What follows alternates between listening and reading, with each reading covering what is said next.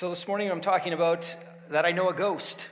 There's a song by David Crowder called I Know a Ghost, and it talks about the idea of us knowing the Holy Spirit. And Holy Ghost is obviously a term from more of a King James version, but this idea that the Holy Spirit, the Holy Ghost, transforms our lives. Each of us love transformation stories. How many of you guys like watching home transformation stories? Any of you guys watch that? Home renovation stories, right? Where they go into a home that's been torn down or that needs in repair. It's often a family that's in need, and they've got things in disrepair, and they come in over a weekend and they transform the place. New windows, new doors, new shingles. They transform the lawn, give them a pool. I mean, some crazy things. It's great to see that transformation happen in a short amount of time. Now, some of you may be on YouTube and you may see some of these lawn guys. I don't know if you've seen them, but I've seen them a few times. They go drive around town and they try to find the worst lawn in their community, and then they take a couple hours with their lawnmowers and whippersnippers and they transform the yard. Some of you guys maybe have also seen stories of people going through transformation. They maybe are feeling like they want to get healthier, and so they start on a transformation program. They change their habits, they change their attitudes, they start exercising, they start changing the way they do things, and over time we see their transformation. Well, in the same way, we think about spiritual transformations. And for 24 years, I had the opportunity to serve with Youth for Christ. And working with young people, mostly unchurched young people, it was great to just see and work with kids over time. Many of them who hadn't heard about the gospel, didn't know who Jesus was, didn't know who the Holy Spirit was. And to watch them hear the gospel for the first time and embrace it and accept Christ and start following after him, and to watch the transformation happen in their life was something that kept me going as a missionary for all those years, just to see those small changes in the lives of young people, from walking away from God to walking with God, reading their Bible, attending church, and growing in God. Well, today we're going to talk about the Holy Ghost as our transformer in our lives. As I was talking with Neil just before church, the idea of sanctification, about God changing us. Before we knew Christ, we were living by the works of the flesh. I was born into sin. I was controlled by sin and lived in sin, and I didn't even know it until the Holy Ghost transformed me through the power of the gospel and God's word. Jesus shed blood, and his death and resurrection paid the price for my sin and gave me new life. According to the scripture, the believer is baptized by the Holy Ghost at conversion and filled by the Spirit after that multiple times. So God knew in his wisdom that our old nature, that man was weak, and that we needed to have that he would send the Holy Spirit to guide, to comfort, and to convict us. But we have to understand that every day we are in a battle for our very hearts and souls of mankind. Everyday believers, whether they're here in our church or around the world, struggle with the battle of our hearts and minds and allowing God to transform it. James, in his book, says that all sin starts in the mind and manifests out in our actions and through our bodies. In James chapter 1, verse 14, it says, "But each person is tempted when he is lured and enticed by his own desire. Then desire, when it is conceived, gives birth to sin. And sin, when it is fully grown, brings forth death." In the Sermon on the Mount, Jesus talks about how the heart and mind are connected in our natural connection to sin. In Matthew chapter 5, Jesus says, "You have heard that it was said of old, 'You shall not murder.' And whoever murders will be liable to judgment. But I say to you that everyone who is angry with his brother will be liable to judgment, and whoever insults his brother will be liable to the council, and whoever says, 'You fool,' will be liable to the hell of fire." In Matthew chapter 5, verse 21 and 22. So Paul also reminds us in his writing of a war, a spiritual battle for the hearts and souls of mankind. Paul tells us to be ready and to put on the full armor of God so that we can fight against the schemes of the evil one. In Ephesians chapter 6, verse 11, it says, "Put on the full armor of God so that you'll be able to stand against the schemes of the devil." The Holy Ghost wants to transform our spiritual nature. The Spirit of God has been given to us to transform us from the inside out. our hearts, our minds, and bodies need to be sanctified by God. Sanctification simply means to be set apart, to be purified, to be made holy, to be made useful for God, to take a dirty vessel and make it clean so it can be used. In Romans 6:22 it says, "But now that you have been set free from sin and become slaves to God, the fruit you get leads to sanctification and its end, eternal life." So today we're going to be focused on two passages, and Eileen read those for us, and thank you for that. We're going to start with Romans chapter 12, verse 1. So if you have your Bibles or your devices, please turn to there, and we're going to be walking through this verse by verse. I've got them up here, and I'm going to just read it again. It says, "I appeal to you, therefore, brothers, by the mercies of God, to present your bodies as a living sacrifice, holy and acceptable to God, which is your spiritual worship. Do not be conformed to this world, but be transformed by the renewal of your mind, that by testing you may discern what the will of God is, what is good and acceptable and perfect." So in order for the Holy Spirit to begin to transform us, we need to see that Paul is talking to these Christians in Rome, and he's appealing to them. He has an urgent request. He gives them an exhortation, and that is this idea of urging or appealing or begging them to just pay attention because I've got something really important to say. The other interesting thing about these first few verses is the word therefore. And as many of you know, that when you see the therefore in Scripture, you know that it's tying together some thoughts from the previous verses and chapters to what's going to be said afterwards. And so Paul in Romans chapter 11, if you just flip back a page to the last part of Romans 11, here's what he says about the mercies of God. He says, "Oh, the depths of the riches and wisdom and knowledge of God.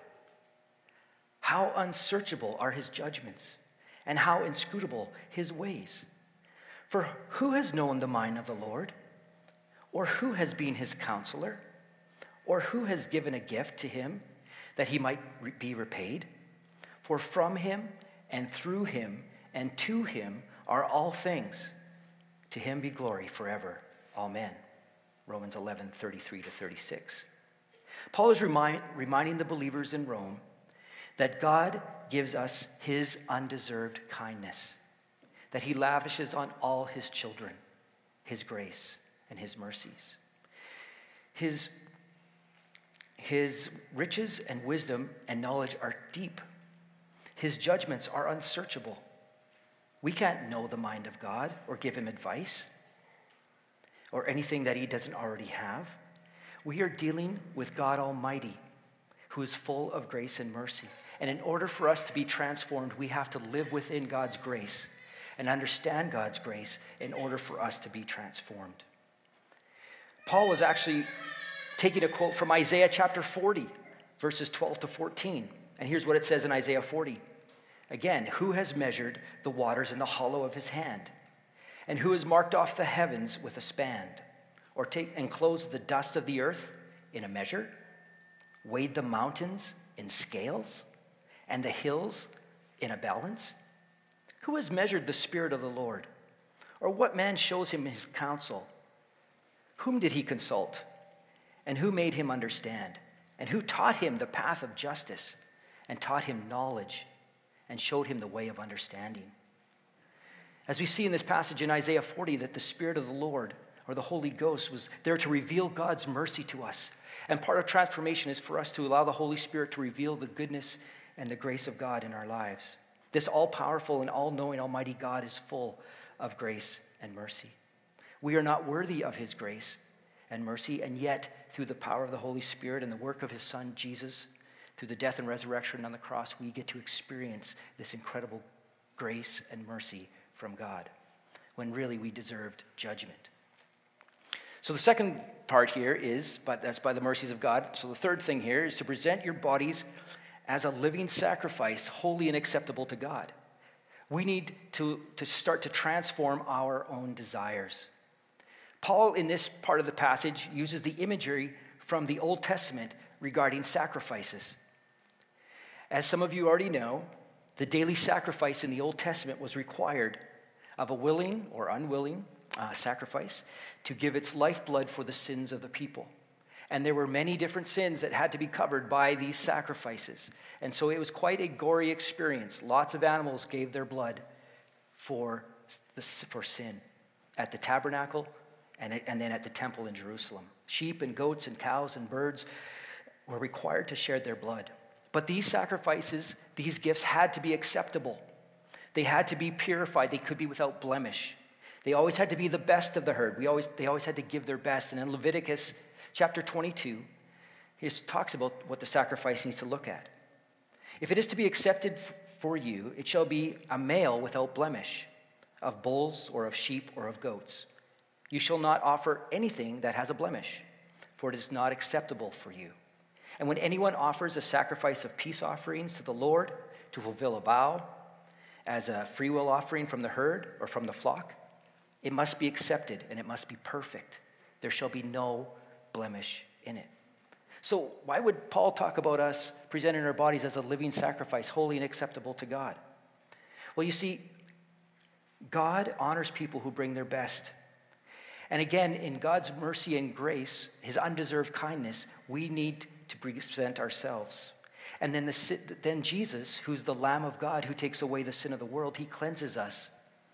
But we have to be willing to get up on that cross, getting up on that altar, and submit our desires to God. And remember that Jesus was our substitute, that his blood makes us perfect in the eyes of God, and that as a sacrifice is holy and perfect and acceptable to God. Jesus says in John chapter 6, "It is the Spirit who gives life. The flesh is no help at all. The words that I've spoken to you are spirit and life." Another way that the Holy Spirit transforms us, it begins to transform our hearts. And the next part there talks about which is your spiritual act of worship. According to this passage, our spiritual act of worship is to trust God in his mercy and grace, to die daily to my desires in order that I may become a holy sacrifice. And this is our spiritual act of worship. Submitting every thought, every action, every desire to the Holy Ghost as we go about our day. From the first time that we wake in the morning to the time that we put our head down on our pillow, we are choosing to trust God. And as we do that, the Holy Spirit begins to transform us from the inside out. Jesus also says in John chapter 4, "For the hour is coming and is now here when the true worshipers will worship the Father in spirit and truth. For the Father is seeking such people to worship him. God is spirit, and those who worship him must worship in spirit and in truth." The next one there, do not be conformed to this world, or another version says, do not be conformed to the pattern of this world. As we've already mentioned, we are in a battle. The Bible talks about that it's a battle for the hearts and the minds and the souls of mankind. The Bible tells us that God has allowed the evil one to have his way on earth. The Bible tells us that the devil is a liar and he is the father of lies, and his main desire is to destroy mankind and trip up the Christian believer. One tactic that the evil one loves to use is to keep us in fear, to keep mankind in a state of slavery and not to be free. The evil one wants to distract us from the living God who is full of grace and mercy and keep us sheltered in ourselves and fearful. It's interesting that Jesus, who we often say is our Savior, and it's interesting as I've spent some time watching some online videos with a missionary who goes to Israel and shares the gospel with rabbis over there. And he talks about how Jesus' name in Hebrew is Yeshua. And Yeshua is translated in Hebrew all across the Old Testament as salvation. Yet Jesus is our salvation. So when Paul is writing to the Galatians now, we're seeing that there's a major challenge going on with the Galatians. And here's what it says in Galatians chapter 5. It says, "Now the works of the flesh are evident." And again, remember, Paul is talking to a church in Galatia. So this is happening in the church. Sexual immorality, impurity, sensuality, idolatry, sorcery, enmity, strife, jealousy, fits of anger, rivalries, dissensions, divisions, envy, drunkenness, orgies, and things like these. And I warn you, as I warned you before, that those who do such things will not inherit the kingdom of God. Well, according to this passage, there's 4 ways that the evil one loves to take out believers, according to Galatians chapter 5, by the works of the flesh. The first one is the sensual sins: sexual immorality, impurity, and sensuality. Sexual immorality is repetitive, loveless, cheap sex. Impurity is a stinking accumulation of mental and emotional garbage. And sensuality is this idea of frenzied and joyless grabs for happiness. If you think about Christian leaders who've been taken out by these sins of the flesh, the sensual sins. I date myself a bit, but back in the day, a guy named Jimmy Swaggart was a TV evangelist, and he was caught in sexual sin. Bill Hybels has had sexual sins. Ravi Zacharias, various Hillsong pastors. We know that the Catholic Church has struggled with various sexual sins. And the evil one knows that he can take out believers and he can take out leaders by simply tempting them with these sensual sins. But the Bible says if we're filled with the Holy Spirit and we are being transformed by the Holy Spirit, these will not be evident amongst us. Then we move on to the second way that the devil likes to take us out, and that's religious sins: idolatry, sorcery, and witchcraft. Idolatry is putting everything else in our lives ahead of God. Maybe it's trinket gods. Maybe it's little things that consume your time or consume your worship on a daily basis. Some people like to take their Christian faith and mix it with other faiths. Sorcery, fortune-telling, horoscopes, casting spells, crystals, all these new age kind of things, bringing them together and thinking that that's what God honors God. And then, interesting, as I was doing this study, I read through the Wycliffe Bible Commentary, and the Greek word that rendered witchcraft yields the English term pharmacy, and basically denotes the administration of drugs and magical potions, but has come to stand for the whole practice of magical art. So this idea of witchcraft, calling on the evil forces to give you power and give you whatever that is. So the question is what are those things in our lives? Or do we have those things, idols that are taking over our lives? What are the things that are consuming us that's not God and his Holy Spirit? What takes our attention away from God? The next one there is temperamental sins. Now, these ones, the other ones seem kind of big and bad and ugly, but the temperamental sins, enmity, the idea of paranoid loneliness, strife, cutthroat competition, jealousy, the all-consuming yet never satisfying wants. Then we have fits of anger, having a brutal temper, rivalries, an impotence to love or be loved, divisions, divided churches, divided homes, divided lives. And then we have envy, the vicious habit of depersonalizing everyone into a rival. The temperamental sins of the flesh can start again in our minds, and they can come out in our actions. And this is something that we need to submit to the Holy Spirit. We need to die to these things and give the Holy Spirit control in these areas. And then the other sins, the fourth one, is other sins. And it talks about drunkenness, which is uncontrolled or uncontrollable addictions. And then the other one was orgies, which is a parody of community or a perversion of the faith community. And those are the things that we should not, as believers, be involved in. And the Bible says very clearly in this Galatians passage that those who do such things will not inherit the kingdom of God. Now, the next slide is, I believe, talking about the transformation of our minds. As I mentioned before, the battle for our minds is real. The evil one is trying everything he can to get us as Christians to get our mind off the Spirit and off God and to continue to live in the works of the flesh, be slaves to sin and not alive and free in God.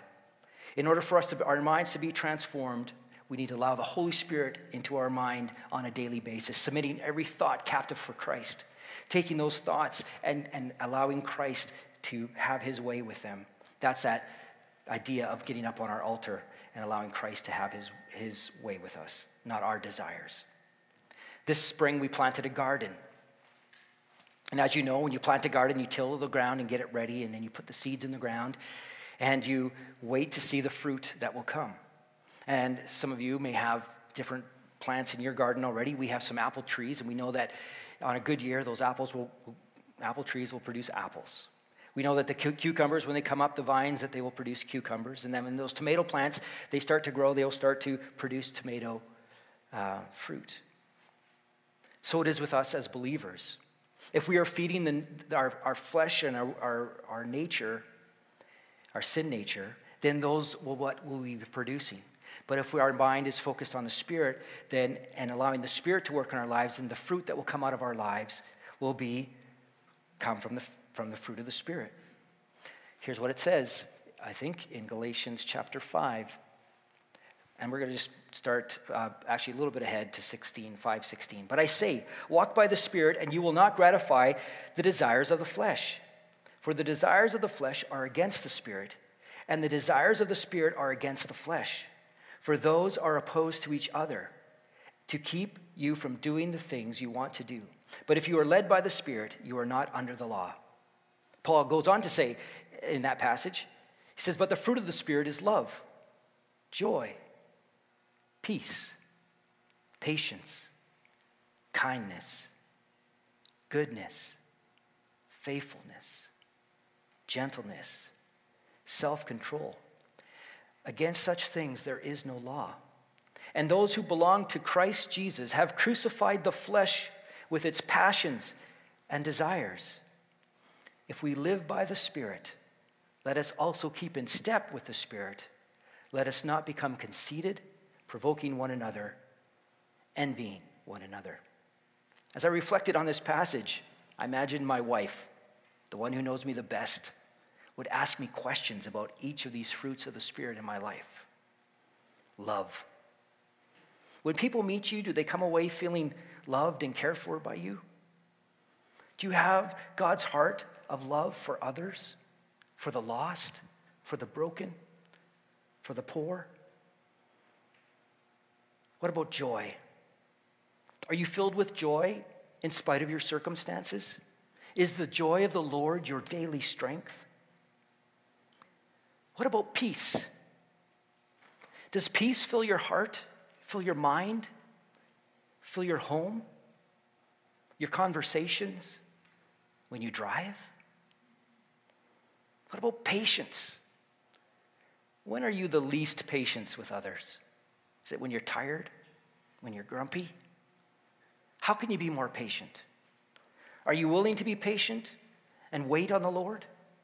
How long are you willing to wait in your patience? What about kindness? Is your tone kind when you speak to people or harsh? Are you kind to people who annoy you? What about goodness? Are your words full of goodness and grace? Are your thoughts full of things that are good and right and true? What about faithfulness? Do you keep your word? Are you faithful to your spouse, your children, your friends, your church? And gentleness, does gentleness rule your actions? And then finally, self-control. Are you self-controlled in how you spend your money? Are you getting enough sleep? Are you eating right? Are you exercising? Spending time in God's word? Or other things taking over your time and your energy? So as I reflected on those questions, I knew I have a lot of work to do with the Holy Spirit in my life, convicting me and challenging me of things that I need to work on a daily basis. And that's how sanctification works. It's this understanding that we have things that we need to work on a daily basis and allowing God's Holy Spirit to come and invade those areas to transform us. And once we do that, then we'll be able to test and discern God's will for our lives. That's the final thing we have in Romans chapter 12, verse 1. It says that by testing you may discern what is the will of God, what is good and acceptable and perfect. Knowing God's wills for our lives is the heart of discipleship. Allowing the Holy Ghost to transform our hearts and our minds allows us to test and discern God's will. In this final verse of both these passages, in Romans chapter 12, verse 2, and Galatians 5, 22 and 26, give us the outcome of allowing the Holy Ghost to transform us from the inside out. That we have crucified the flesh, we've become living sacrifices, holy and pleasing to God, and the passions and desires of this world do not have their hold on us. Then we can discern and understand what God's will is for our lives. By renewing our minds and allowing the Holy Ghost to transform us, it requires us to keep in step with the Holy Spirit, as it says in Galatians 5, 25 and 26. They talk about us keeping in step with the Spirit. The Holy Spirit gives us a rhythm, a cadence to follow. It's like a marching band that needs to keep in step with one another as they do the halftime show at the football game. So we too need to stay in step with the Spirit. We need to stay in cadence. If we stumble and fall, we need to get up, ask the gods for forgiveness, and get back in step with the Holy Ghost. Keeping in step with the Spirit allows the believer to test things moment by moment, to approve or to discover, to test motives, to test actions, to test false spirits, to test truth. God's will is what is good and well-pleasing and perfect. God doesn't just give us those tools, but he gives us a few other ones, as we've talked about, I think, throughout this whole the sermon this morning, is that God wants to give us his word so that we can test and approve God's will. We need to know God's word. We need to be in it daily. We need to meditate on it. We need to know it for ourselves. We need to be that workman who is approved unto God as we study his word and make it part of our everyday. One of my best friends has recently started in the last couple of years reading through the whole Bible for the very first time. And it says it's changed his life. He'll get up first thing in the morning, he'll have a shower, he'll sit with his coffee and his Bible, and he'll read through the scriptures. And then later in his day, he'll go for a run, and usually during his run, he finds that he can meditate on the scripture and speak it back to him, what he learned in that passage. And he finds that it changes his breathing while he runs, and it changes his relationships with his wife and his children and his co-workers. This idea of allowing God's word to permeate our very lives every single day. God has given us prayer as a way to test and discern his will in our lives. Communion with God through prayer is a gift. We're commanded to pray continually without ceasing. We need to turn to God in prayer, not only in the bad times, but to praise him in the good times. Moments when we look up in the sky and see the aurora borealis, or we see a beautiful tree full of colorful leaves, or we see God's beautiful creation, just to give him praise for who he is. We also have God giving us community, the church, to test and discern God's will together. By testing and discerning God's will together as a church, as a faith community, we can do that in our care groups. We can do that through our elders asking for prayer. We can do that here in our church. But this idea that we have a body of believers that can come around us, who love us, who care for us, and want the best for us as we discern God's will for our lives. So we need to keep walking in step with the Holy Spirit. We need to make sure that we're not allowing pride or provoking one another, because when that happens, as it says in this passage, it says provoking one another, envying one another, that can ruin a lot of things in our lives and in the church. So in conclusion, today, we're reminded from God's word that the Holy Ghost wants to transform us. The battle for our minds is real, and we need to become living sacrifices, giving up our passions and desires, crucifying the flesh. Walking in step with the Holy Ghost, we could know God's will for our lives. The fruit of the Spirit gives us evidence of the working of the Holy Ghost in our lives, and the lack of evidence means something has to change. So what about you today? Today, has the Holy Ghost been challenged your heart about something that you may need to take to him to make right? Today, after the service, we're going to have a time for prayer, as we often do. And today, Jared and Jeanette Weems are going to be coming up, and they're going to be willing to pray with you. But if there's something that the Holy Spirit is prompting you today, don't leave the church today without telling someone and asking someone to pray with you. And it doesn't just have to be Jared and Jeanette, but it could be someone else that you know and trust that you'd love to just share something with, to pray with one another. We don't want you to leave here today without listening to the Holy Spirit. The Holy Spirit is the transformer in our lives, and we need to allow him to do his work in us. Let's pray. Father God, we just thank you again for this time that we could gather in your word. We thank you so much that we can gather in your name, that you are the King of Kings and the Lord of Lords. We thank you so much for the Holy Spirit. We thank you that the Holy Spirit can come and be that transformer in our lives, that it can move us from works of flesh to joy in the Spirit. We thank you so much, God, that you are about the business of changing people. And we thank you, Lord, that you love your children. We pray all these things in your holy name. In your name we pray. Amen.